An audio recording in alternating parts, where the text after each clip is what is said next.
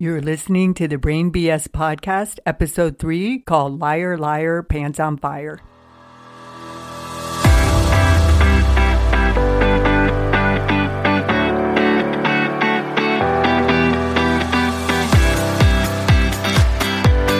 Welcome to the Brain BS Podcast, where you will learn how to recognize when the BS detector in your brain is sounding off and how to use that knowledge to get what you want out of life. Now here is your host, certified life coach from the Life Coach School and podcast newbie extraordinaire, Maureen Kafkas from MK Coach LLC.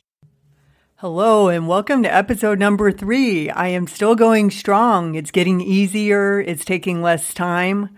Now I understand because I'm listening back to the episodes. I can hear like my P's that aren't supposed to be there. I've had to edit a lot of swallows out. Which I'm pretty sure is not supposed to be in my podcast. Okay, so clearly my main priority is not the sound quality of my podcast, but I promise you it will become my priority. As soon as I get the content taken care of, I understand what I'm doing. I get this all uploaded to the RSS feed. I learn how to publish it in all different venues. Then I get used to creating more episodes and getting the blogs going because there's a blog for every episode that I do. So I'm doing a lot of stuff here, people. And I want to tell you something that I learned at the Life Coach School that's been super valuable for me, and I think it could be for you too, is when we're trying to do a lot and we're trying to really make something happen, we kind of have to adjust our expectations from A+ to a B, B+. B- even, depending on the situation. So right now, that's what I'm doing. So again, I've said it multiple times and I'll continue to say it. This isn't a quest for perfection. This is a quest for enlightenment and trying to help as many people as I can. So it's a work in progress. I'm glad to have you here. Today's episode is called Liar, Liar, Pants on Fire, which I love the title. And I think you know by now after listening to the first 2 episodes that it's about the fact that our brain lies to us all the time. So today, I thought I would share with you some of the lies that my brain has been offering to me that I have thought to be factual and truths for a very long time. And then I'm going to share with you how it has changed my life and made me realize that I'm capable of achieving things that I never even thought were possible for me. Okay, so the first lie I'm going to talk about is related to losing weight. And before I get into the specific lie that was going on in my brain, I want to share with you how this all came about and actually a funny thing that happened also. So I joined the Life Coach School last year. And one of the things that she does is each month she offers a special lesson. So on this particular month, it was called Lose 8 pounds in 1 month. And I had wanted to lose weight, but I actually didn't think that I could because I was older. And I'll get into that a little bit more later. But I actually decided to do it because I thought it would be really good for me as a coach to learn how to do it and to, all the stuff that's involved with it. So I actually decided to try implementing the program myself and teaching it to other people and tried to take out an ad on Facebook so that I could get people to participate.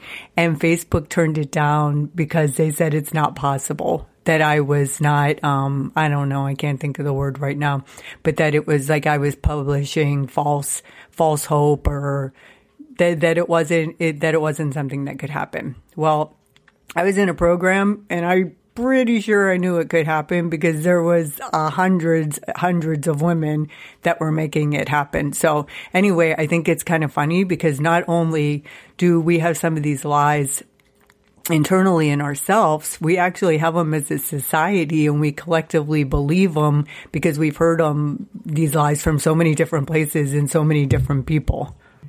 Okay, so let's get to the specific brain BS I had going on about my weight. This is going to be really fun because this just goes to show how far I've come with this because I am going to announce my weight on this podcast. Yep, I am. So I got up to 157 which for some of you is a lot, and for some of you it's not. And for me, it just became the number that my weight was. And it took years to get to that point for me not to make judgments about myself and all kinds of ways to beat myself up and moral judgments. It's kind of crazy what weight does to you, especially just going to say to us women. So anyway, I was 157, and then when I heard this on the life coach school that they were offering this program, I thought, okay, I'll try it. So, but I was very hesitant because what I really wanted to weigh was 145, but I didn't think I could because I hadn't been in the 150s for like 5 years, and I just honestly didn't think it was possible because I really didn't even eat a lot. And I exercise regularly. So my brain did not want me to put 145 as my goal, but I decided to do it anyway. So I did this program and I did not lose 8 pounds in June. Many other people did, but I didn't. And I also gave up a lot of things and I followed a lot of protocols because this program is about reducing your over desire for eating and drinking. It's not about willpower, which is what makes it so powerful. And just on a side note, I am a certified life coach now, so I can help anybody with brain BS related to that. Okay, so back to my weight loss story. So I was 157, and then it took like a couple months to get to 151. I was stuck there for like a month, and then I finally got to 150. And I was so excited just to get to 150. But there was a part of me that thought, this is not possible. If it's taking this long to get to this point, I don't think this is going to work for me. Maybe she doesn't know what she's talking about with this program. Maybe it works with other people. But if I have to give up everything, including my wine and my chocolate, I'm not really sure if it's worth it. So this is where I was headed, right? I thought that I had to give up chocolate and wine in order to be able to lose the weight. So as long as I kept thinking that, I didn't lose weight. But then I decided one of the things that's involved with this weight loss program is intermittent fasting. I'm not sure how much you know about that, but it's choosing a time of day where you eat a period of time and then you don't eat the rest of the time. Now, I'm not going to get into the details about it now, but it's like related to your hormones, and that's why it's so effective with women as they're aging because our hormones change. So I got to thinking about this intermittent fasting, and I thought maybe the problem is that I put honey in my coffee in the morning because you're not supposed to have sugar and you're not supposed to break that fasting period. But I had to have my coffee, and I also wanted to have my cream. So I decided to try having my coffee. I still had the cream, but I eliminated the honey. Well, lo and behold, I'm not kidding you, 2 weeks later, I was down to 145, all because of the honey in my coffee. And here I am thinking it's my red wine and my chocolate. I was thrilled, and it made me reevaluate everything in my life that I thought was to be a solid truth. I heard so much shit about set weight points and about how you can't lose the weight as you get older, and each year your set point's going to go up, and it's going to be harder and harder to lose the weight. I'm here to tell you it's all brain BS.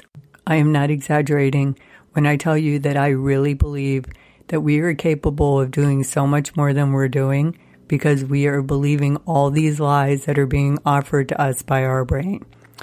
So let's move on to another lie that I have dealt with in my life that I have been able to get past. This lie is that I'm stupid. So when I go back and I think of when I was little and growing up, I'm not going to get into a big thing about why or how it happened, but let's just suffice it to say that I thought I was stupid. I didn't think that I was smart enough to go to college. I didn't even try to go to college when everybody else was. In fact, I took a course, I took courses in high school so that I could become a secretary and have something to fall back on. And yes, the only job I ever got fired from was being a secretary. I should also point out that I got D's and F's in high school, and I flunked conduct on a regular basis and was accused of being the class clown, which thrilled my father. Suffice it to say that none of the teachers at Ursuline High School were encouraging me to go to college. Because of that, I ended up working in restaurants for years, and it became evident to me at the age of 24 that I wasn't going to be happy doing this long term, and that I needed to come up with some kind of solution. So it took me, and at that time, I decided I should go to college. But I lived in Seattle, Washington, and I literally didn't think it was possible that I could go to college anywhere but my hometown of Youngstown, Ohio. And I was not prepared to move back there at that time.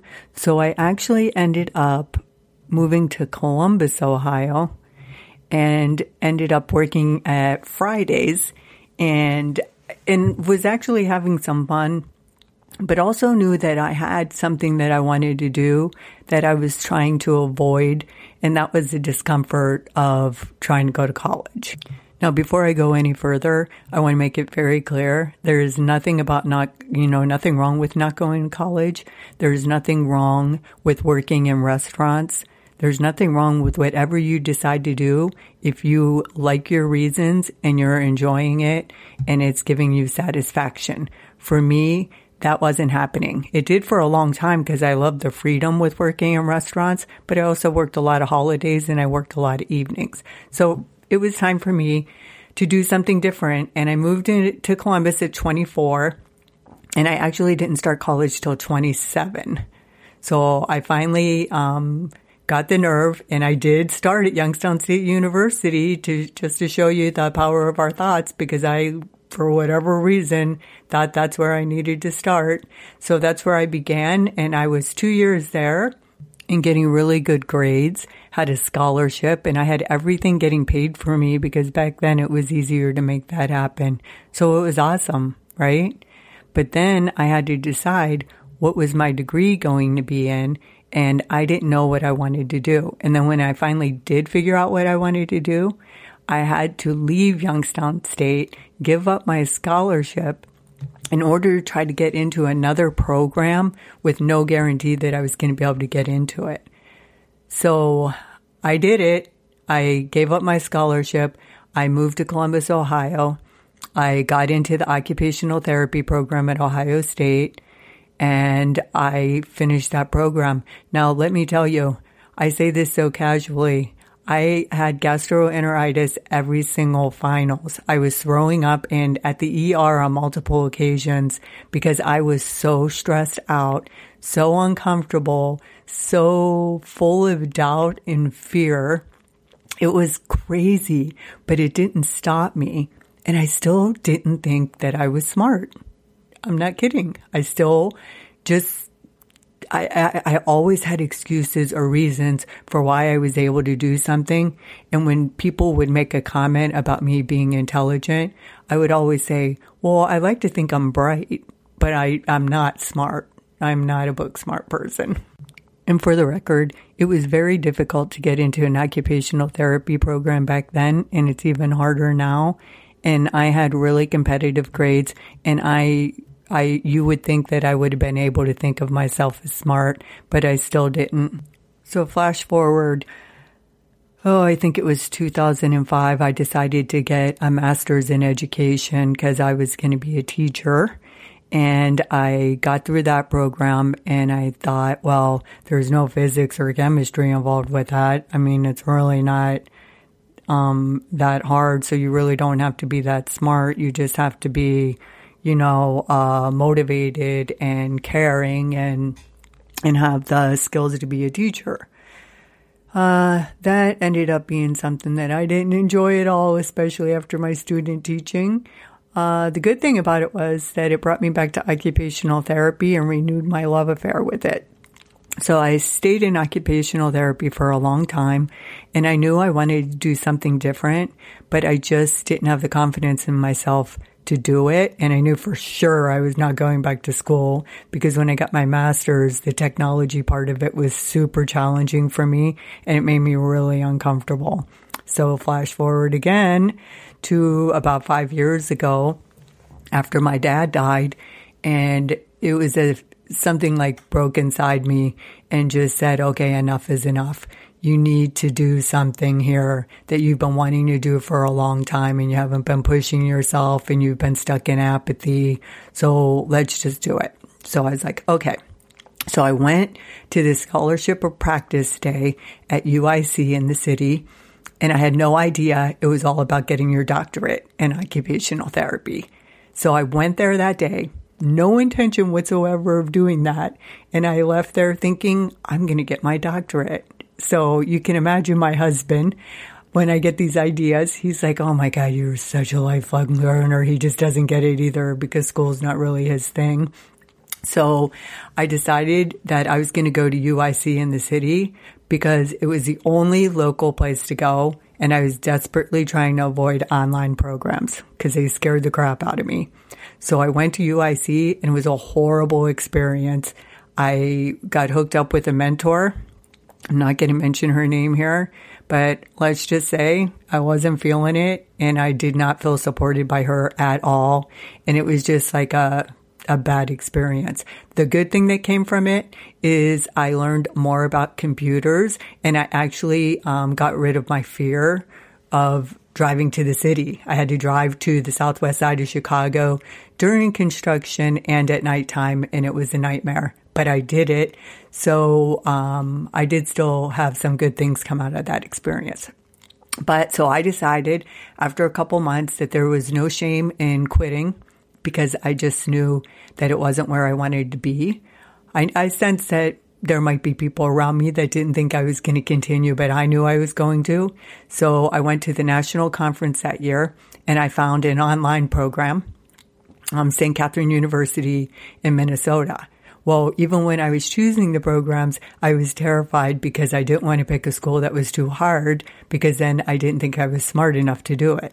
Especially on top of it, it's not just my grades and my intelligence. It's turning, like at that point, I was like 53, I think, when I started that. So I was just like, yeah. And then the technology part, I went to orientation with the new Mac.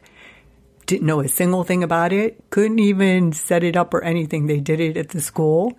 So then I had to bring that computer back home and I had to learn everything and get my doctorate in a 3-year program. And I just thought, well, smart people know how to use the computers. So I'm still having this issue, right, of not thinking that I'm smart. So I share all this with you because then I went on to complete the program. I got my doctorate. I beat myself up throughout that entire program. Never thought that anything that I did was good enough. And I always thought that everyone else was smarter than me. So at what point then does one realize that this lie that they're telling themselves is not true? Well, honest to God, for me, it happened when I started at the life coach school. It kind of started to happen towards the end of my doctorate program when my teacher pointed out to me, she said, good Lord, you're hard on yourself. And I started to think about it and I was like, oh my gosh, I am. And if we're hard on ourselves, then we think everybody else is because we can't imagine that they're not when we see so many flaws in things that we're doing that aren't right or not up to speed.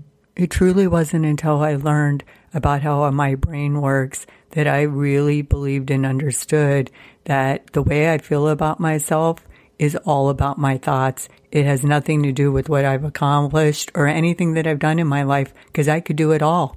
But if I still think I'm not smart enough or it's not enough or I'm stupid, then listen, that's my experience. I'm stupid then. I'm happy to finally report that I no longer think I'm stupid. I actually think I'm smart. I still don't think I'm really book smart. I don't think I'm that smart about technology, but boy, am I resilient and relentless, which I think pays off even more. So I shared 2 examples, one about the weight loss and how I got the result I wanted, and I was able to feel a lot better. I used this second example because it was so profound and it was throughout my entire life that I had this thought. But what I loved about it is that I didn't let it stop me. So I wanted to illustrate to you too that just because you are fearful or uncomfortable doesn't mean you have to stop trying to do what you want. It just means you need to identify brain BS when you see it and not believe it. Which brings me to the next episode that we're going to talk about, and that is not letting uncomfortable emotions stop you from moving forward and getting the life you want. If you like what you heard on this podcast today and you want to hear more, subscribe to the Brain BS podcast. If you're on Facebook and you want to enjoy lively discussions and opportunities to win prizes, you can go to the Brain BS group. If you're not a Facebook fan, you can go to my website, www.mkcoachllc, and sign up for my emails and updates. Remember, the only thing standing between you and the life you want is your brain BS.